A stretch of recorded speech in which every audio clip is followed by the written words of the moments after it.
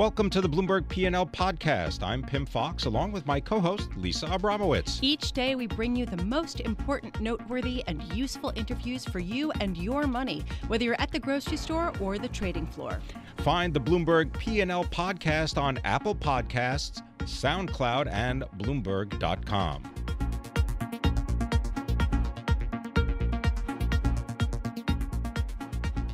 The knee-jerk reaction is gridlock is good for risk assets. Is that the right reaction? Leo Grohowski now joining us, Chief Investment Officer at BNY Mellon Wealth Management. What's your take on that? Well, I think today we're seeing a relief rally, and most participants in the markets are aware that a Republican president combined with a divided Congress isn't a bad combination for future market performance. It's not necessarily the best, but it's by no means the worst. So I think we're seeing that today. There's obviously a relief that it's behind us. We've got some certainty. And again, most market participants know that we're in a period, both seasonally and for the next couple of years, that's normally pretty favorable for the equity market. Do you see any risk to the tax overhaul that passed last year? Not with the gains that the Republicans picked up in the Senate. And I think the market, you could see this a little bit in the bond market today, right? I think this gridlock is good is probably showing up as much in the bond market as the stock market because of what you were talking about in your earlier segment with respect to debt and deficits, right? The chances of tax cut 2.0 are significantly diminished, I think, and the bond market doesn't mind that. Right. I think it's stay the course with the fiscal policy that's been put in place, but don't necessarily add a lot more. Of course, we did hear from Senate Majority Leader Mitch McConnell that they might work across the aisle on infrastructure spending. Do you think that's lip service at this point? I think that's the big. It's one of the two I's, right? There's infrastructure, and then there's going to be investigation. And I hope there's more talk around infrastructure than there is around investigations. I think the market would be favorably disposed to bipartisan support for infrastructure. The market being equities, bonds, perhaps not so much. Correct. I think to Pim's earlier point, how we pay for all of this with a $1.3 trillion about to be floated, right, in bond debt at higher prices. I think that's something the bond market right now is breathing a bit of a sigh of relief for the time being. Any thoughts on trade policy? Because that seems to be one issue in which you could get Democrats and Republicans together and a China-bashing trade war. That looks like something they both agree on. Yeah, and I think the good news there, Pim, is the markets become more prepared for, a longer war of words on the trade front. So that I would put in the positive surprise column. And I also think there's going to be a lot of focus here towards the end of the month on the G20 meeting. So through all this election, right, the key drivers for the market, earnings, interest rates, economy, no changes in the BNY Mellon view with respect to any of those. And the serious issues that we have to grapple with, trade and monetary policy, right? They're still with us. Well, which raises my question, going back to the first question, which is the appropriate reaction to buy stocks here? If trade is still the potential concern, that's not something that will get held up by gridlock. I think you're seeing part of the relief rally is, I think, also a return to a bounce from an oversold condition. I think the market overreacted to fundamentals that really hadn't changed that much. It was really just the focus on, the Fed policy and this longer lasting, trade. I think the underlying market backdrop is still, in my view, very equity friendly with respect to earnings, interest rates, inflation. Trade is a cloud that continues to build the longer it goes on, because I learned a long time ago that longer lasting trade and tariffs have an S word associated with them, and that's stagflation. And that's an environment that the market likes least. As far as the outcome of the election, that's one thing. But we still have all these unresolved issues. Do investors just kind of shrug their shoulders? What's the biggest question you're getting right now from investors? We touched on it a little bit earlier.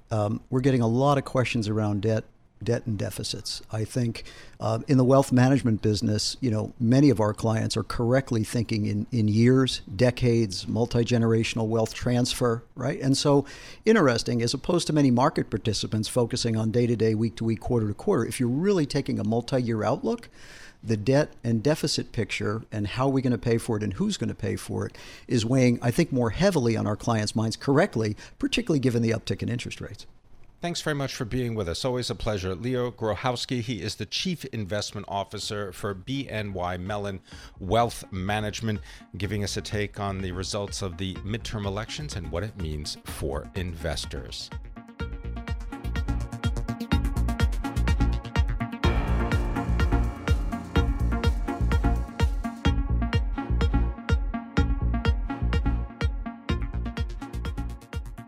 We've been listening to Senate Majority Leader Mitch McConnell address reporters today after the midterm elections, talking about the potential for both parties to work together on infrastructure spending, as well as tackling what he called the healthcare crisis. Here with us to talk about what we've just heard and what it might mean for both sides of Congress going forward. Steve Dennis joins us now, Senate reporter for Bloomberg News. Steve, what was your big takeaway from that address? I think that was a very happy Mitch McConnell. There was a lot of nervousness the last few weeks that the Democrats would be able to maybe even pick up a seat or hold serve. And the fact that Republicans are now looking to expand their majority by several seats is it's huge for everything that he cares about, but especially the judiciary. If there's another Supreme Court opening, it's going to be a cakewalk. It's not going to be this excruciating battle where Susan Collins and Lisa Murkowski had to be on board and his members got beat up for months. And so, as far as actually the agenda, I thought it was interesting. He came out and said that he's already started discussing an infrastructure package with Nancy Pelosi. And he also said prescription drugs might be an area where there could be bipartisan agreement to save money. Now, that's not necessarily what you want to hear if you're in the pharmaceutical industry. They were pretty happy they knocked off Claire McCaskill in Missouri. She'd been a thorn in the side of the big pharmaceutical companies. But, we have a huge deficit issue. That's one thing that he doesn't think that there's going to be much bipartisan agreement on dealing with the deficit anytime soon. But if there's one area where they seem to have both sides saying we need to save some money for the taxpayers and for people, it's going to be prescription drugs. So it is a very happy Mitch McConnell. I mean, this is about as good a result as you could have mapped out with a president who is unpopular enough to lose the House. The fact that they're winning looks like, there's still some votes out, but they're winning Florida, they're winning Missouri big, they're winning Indiana big, they're winning North Dakota big. These are not small victories. And if they hold on Arizona and Montana, and this Florida recount looks like it's, Nelson's behind by 40,000 votes, it's not likely to change. This has long, Mitch McConnell's all about the long game.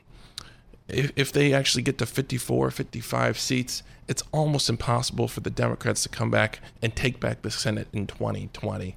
Even if they take the presidency, Mitch McConnell might be standing right there, preventing them from doing all the stuff they want to do, and maybe even blocking Supreme Court justices that they want to put up. So this is a very big, very happy Mitch McConnell this morning. You mentioned the deficit and infrastructure spending. How is anyone going to pay for this? That's always been the rub, right? Every once in a while you can find stuff under the cushions of your couch. I remember there's always ideas on infrastructure spending. Nobody ever wants to raise the gas tax, right? I mean, every once in a while, last year Trump said for a hot minute said maybe he'd consider raising the gas tax, but it's the most unpopular tax. And generally people don't want to raise taxes. So maybe you can find things like oil drilling revenue. Can you give Republicans something like energy resources or selling off land or something, and you give the Democrats what they want, which is roads and bridges and transit and all that stuff. So There are ways to reach these bipartisan deals if you don't care about the deficit as well. You just do what they've been doing the last 2 years. The deficit has been expanding dramatically under Republican watch. Part of it was the tax cut. A huge part of it were these bipartisan spending deals where they basically took out the credit card and said, we're going to increase spending by $150 billion a year, and our grandkids are going to pay for it. They didn't say, oh, here's our plan. And it's going to get more expensive because interest rates are going up. And it's going to get more expensive because interest rates are going up.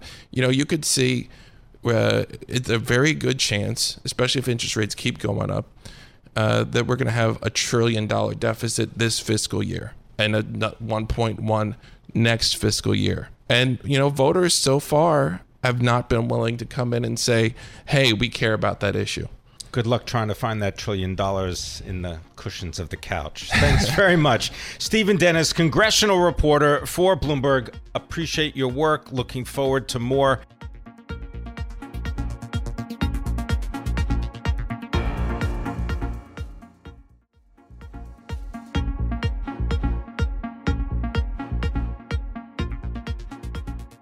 We are awaiting comments from President Trump addressing the nation after the midterm election results rolled in. Joining us now to talk about what we've been seeing and what to expect from this speech, Billy House joins us now, Congressional Reporter for Bloomberg, as well as Toluse Olorunnipa, White House correspondent for Bloomberg. We have both of them in the flesh here in our 1130 studios. It is very exciting. Billy, I want to start with you. How long do you think this is going to go? Because the last time President Trump held a conference like this, it went for more than an hour. I suspect it's going to go fairly lengthy. He's got a lot of things to say, including bashing already Democrats for what he was describing as an intended reign of terror of investigations. That'll take up a lot of time. Yeah. All right, Toluse. And the president likes to change the narrative. The narrative right now is that he lost the House and that he is seen as an unpopular president. And this press conference is an opportunity for him to use the bully pulpit of the White House, which he uses on a regular basis, to change the story. He may talk about the elections and try to put a positive spin on it, but I would caution the listeners to get ready for other topics to come up. He may want to talk about North Korea. He may want to talk about his weekend trip to Paris this weekend, where he's going to be meeting with Vladimir Putin, possibly. There are a number of different issues that the president may throw out there. He may talk about getting rid of some cabinet officials or announce a new UN ambassador. Anything to change the story, change the narrative, get it on a positive message for the president, and have fewer people talking about all these investigations and subpoenas that are going to be flying around because he lost the House. Billy, what kind of issues do you think that House Democrats can present to the president and to Republicans that they would rather not be presented with? That Republicans would not. Well, Jerry Connolly, a congressman from Northern Virginia, who's chair of the subcommittee on government oversight, says it's going to seem like Democrats are drunk crazy with subpoenas. But he points out that that's in comparison to Republicans, that Democrats say basically gave the Trump administration a pass. So everything from Trump's border policies to his family financial ties with Deutsche Bank to everything on immigration, a whole gambit as Democrats take over all these committees that have been where Democrats have been frustrated by Republican chairman refusing to issue any subpoenas on anything. Toluse, I want to pick up on something that you were just talking about, which is that right now the narrative is that this is a loss for President Trump. Is that narrative correct? I mean, yes, the Democrats did flip the House, but the Senate actually got even a more Republican majority, and this was really the outcome that people had expected, if not, frankly, a little bit better than expected in the Senate for the Republicans, no? Yeah, this was a mixed result, and both sides have something that they can capitalize on, and I think that's part of the reason you're seeing the president come out and do a press conference. He wants his narrative to get out there. You're probably going to see more from the Democrats. Nancy Pelosi will probably be doing a press conference of her own where she gets out her narrative. But we can't underestimate the impact of having the House flipped to Democrats, having Democrats in power in the House for the first time in 8 years, and all of the various investigatory powers that they're going to have as a result of having the chairmanships of various committees, having the subpoena power, having the ability to call cabinet secretaries up before Capitol Hill and change the narrative and dominate the media with that subpoena power and with that ability to change the national conversation. It's something Democrats did not have when they were out in the wilderness. They were in the minority in the House and the Senate and the governor's races. Now that they have won a number of these races in the House, they have much more power to shape the national narrative, and that's probably what we're going to see later today with these dueling news conferences. Billy, the narrative, though, having to do with judicial appointments doesn't seem to have changed. Indeed, we spoke earlier with Stephen Dennis of Bloomberg, right, and he said it's possible that you could get Mitch McConnell. He could be standing up there in 5 years saying the same thing about either the Supreme Court or appointees to the federal bench. Absolutely. And so while that will likely be continued wins in the views of many Republicans, they will cast what the House Democrats are doing as harassment of the administration. Tolu, I want to just zoom out a little bit and talk about what sort of message the Democratic Party can take from this election, because frankly, it showed that there wasn't really as big of a blue wave as many people had expected, and that just sort of hatred for Donald Trump among people who swing left wasn't enough to give them a majority in both sides of Congress. I'm just wondering, what does this say for who people will look to pick for the 2020 presidential election? Yeah, the Democrats are going to have to do a lot of soul searching, in part because they put out a number of different types of candidates, diverse candidates, progressive candidates, more moderate candidates, and it's hard to really get a clear message in terms of who won. We did see some of the progressive candidates win, but not a large number of them. A number of them ended up going down.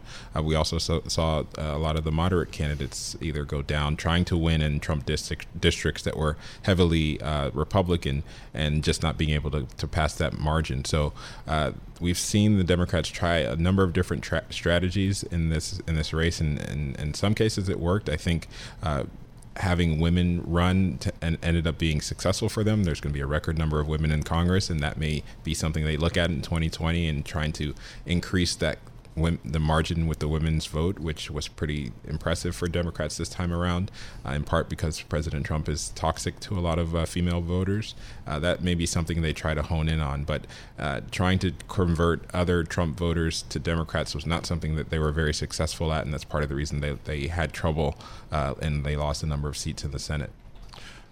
Billy? Well, aside from presidential aspirants, I would have to say that the party generally is looking to tiptoe around those larger questions of impeachment that many of outside of Congress are demanding they pursue.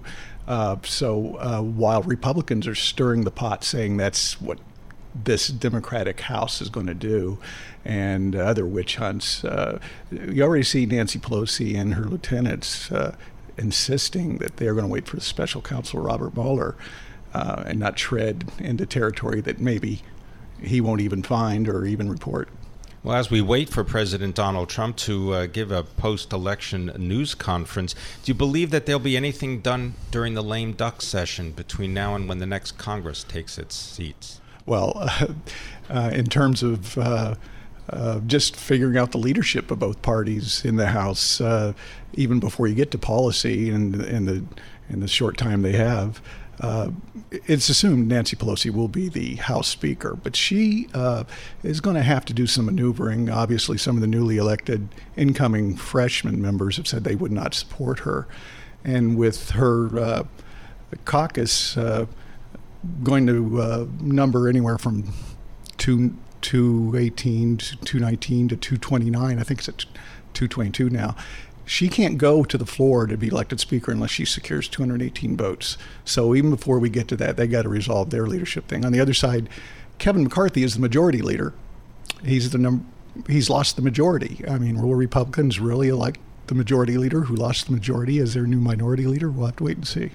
You know, I want to, Tolu, talk a little bit about turnout, because I know that in my district, there was a line out the door at 6:20 a.m., and I saw photographs on social media and elsewhere of lines that were similar around the country. Do we have a final tally of just how big the turnout was for this particular midterm election? Yeah, this is a record turnout election in terms of the number of people who turned out to vote. The earliest numbers, official totals that I've seen, has turnout above 111 million Americans, and that's compared to, I think, about 84 million in 2014. Can you give us a sense, though, of the proportion of the population? Because, I mean, the population is rising, so you would expect it to be rising. Yeah, that is true, but it's a huge jump, almost 30% from 2014, and even though we've had population growth, we haven't had it at that rate. So definitely a higher number. I think there are still numbers coming in, so I don't want to say specifically what the turnout rate was, but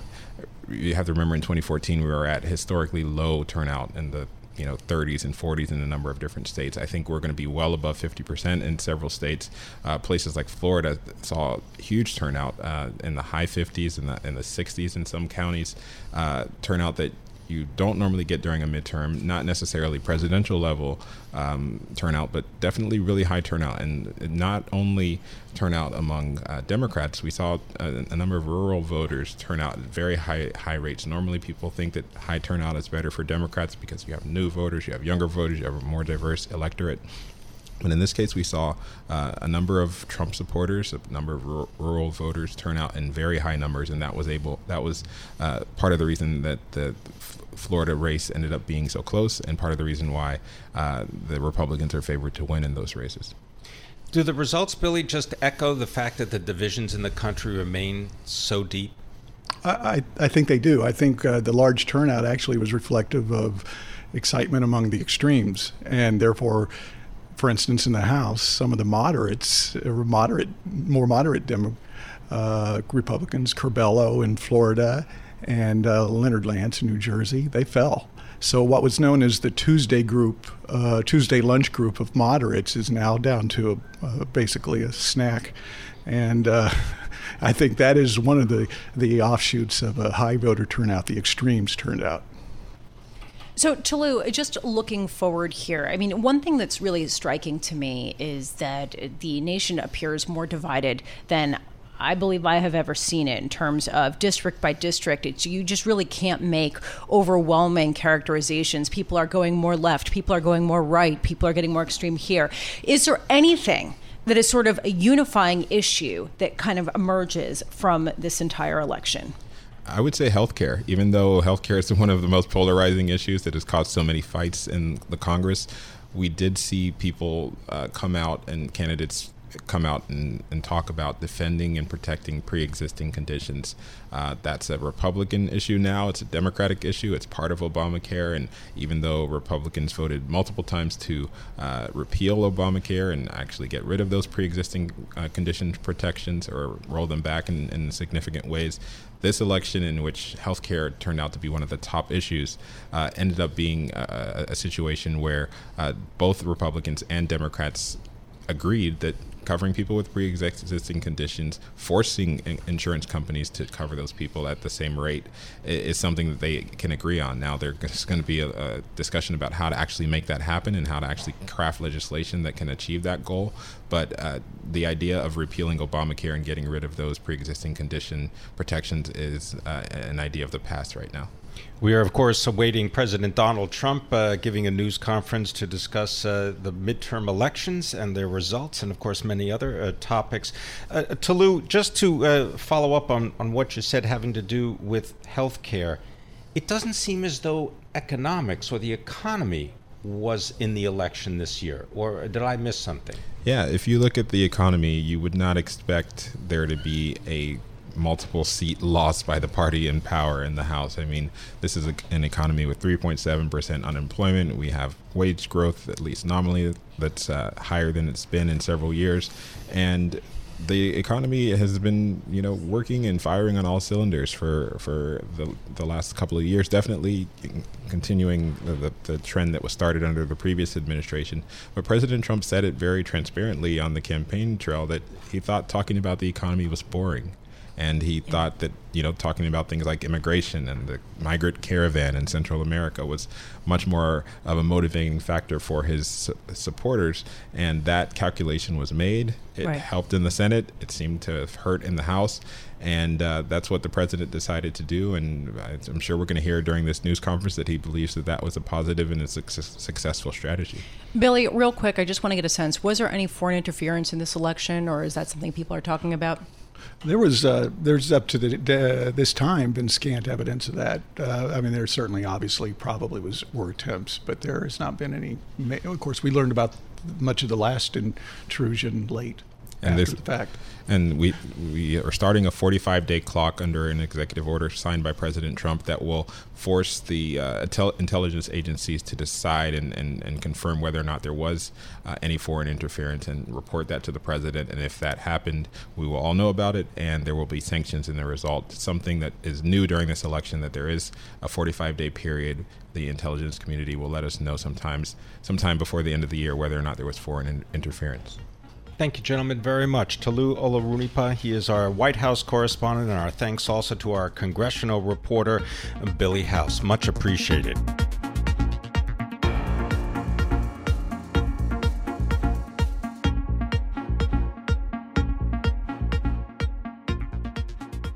Joining us now in our Bloomberg Interactive Broker Studios is Amanda Albright, our municipal bond reporter for Bloomberg News. Amanda, as always, a pleasure to have you with us.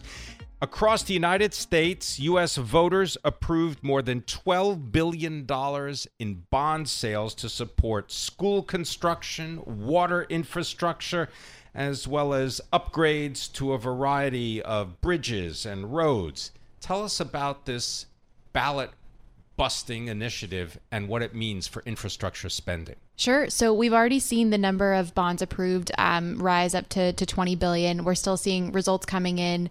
California, which is a big issuance state, we're still seeing results coming in there. So we definitely expect that this will be another big year for bond measures approved by voters.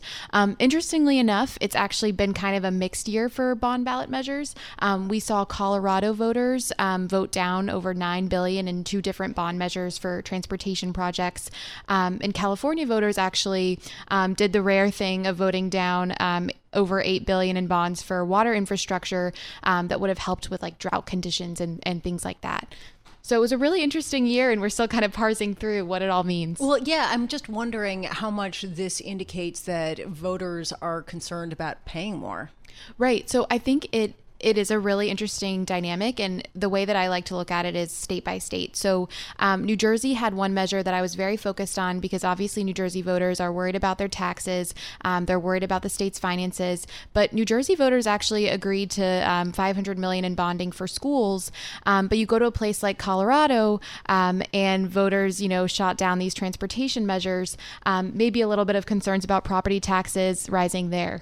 Sort of interesting. Maybe it's the reason that people aren't concerned in New Jersey, perhaps, is the reason why they have a fiscal situation. That is a great point. That is the way that it is, Pam.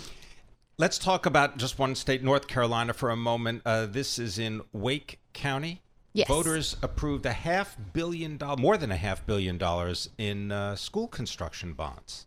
Yeah, so we've seen a lot of school measures. This basically the high amount of bond measures that we're seeing, just across the board. California is always a big one. Texas is a big one, but places like Wake County in North Carolina, not necessarily one where you'd see like a chart-topping bond measure there. So what this really says is that, states and cities across the country are getting a little bit more comfortable with taking on debt, which kind of speaks to where the economy is right now. So moving aside from, moving a little bit away from the actual ballot measures that would approve bond issuance, are there other measures that were voted on that you think are interesting and could affect the creditworthiness of different states? For example, I was speaking with one investor who said that the legalization of marijuana in Michigan actually improves the state's finances because they'll get more revenues. Right. So Michigan is a state that I definitely have my eye on. That's a state where 14 out of 18 schools passed bond initiatives initiatives there. They passed, the marijuana initiative. They've also just elected a Democrat as governor, and this governor is very friendly towards infrastructure. She ran on a plan of fixing the roads and, outlined a very detailed proposal on infrastructure. So for Michigan, it's a state where maybe you could see debt increase, which would be a credit issue. But if voters are willing to raise taxes to pay for it, then, maybe they can handle that increase in debt. How about affordable housing? How did that turn out on a variety of ballot initiatives? I think there was one in California. Yes. And in Oregon, voters approved over $600 million in bonds for affordable housing. That's something that, bondholders actually worry about affordable housing because they worry about this idea of seeing outmigration from communities where rents get too high and, flight from really high housing prices. One investor actually emailed me today and said affordable housing is one of his top concerns. And he's based in Georgia, so he's talking about other communities, but that just gives you an idea of how important affordable housing is from a credit perspective. So just overall, taking a step back, is it just hard to generalize when it comes to municipalities acting or voters voting on things that are good for the bottom line or bad for the bottom line? It's just this sort of locality by locality. Yeah, I mean, the thing that's kind of struck me this year is just on infrastructure. It's a really, really complicated year. So you're seeing people be more bullish on infrastructure policies federally. But on the local level, with this Colorado measure failing and the big California measure failing, we've also seen voters in Missouri and Utah reject gas tax increases. It's really, really hard to generalize about how people are feeling about infrastructure. It might have something to do with the way that the measures were advertised to them on TV, or how the measures were written on ballots. But it's kind of fascinating the way that there are these nuances between different communities. And just quickly, there were a couple ballot initiatives changing state laws having to do with whether they were going to increase taxes, right? Yeah, that affected my home state of North Carolina. So voters there agreed to cap the maximum possible personal income tax rate. North Carolina is an extremely low tax state. It's AAA, so this isn't going to change their credit rating. But if there is a recession scenario, a lot of liberal groups in the state were a little bit worried about that. In Florida, they passed a supermajority requirement on tax hikes. Again, Florida's AAA, so not necessarily a credit rating changer, but definitely something that could crop up later on down the line and create pressures. Well, Amanda, we're going to let you go get some rest because I understand you were here all night. So thank you a million times over for your coverage on all levels. Amanda Albright, star muni reporter for Bloomberg News, joining us here in our 1130 studios. Thanks for listening to the Bloomberg P&L podcast. You can subscribe and listen to interviews at Apple Podcasts, SoundCloud, or whatever podcast platform you prefer. I'm Pim Fox. I'm on Twitter at Pim Fox. I'm on Twitter at Lisa Abramowitz1. Before the podcast, you can always catch us worldwide on Bloomberg Radio.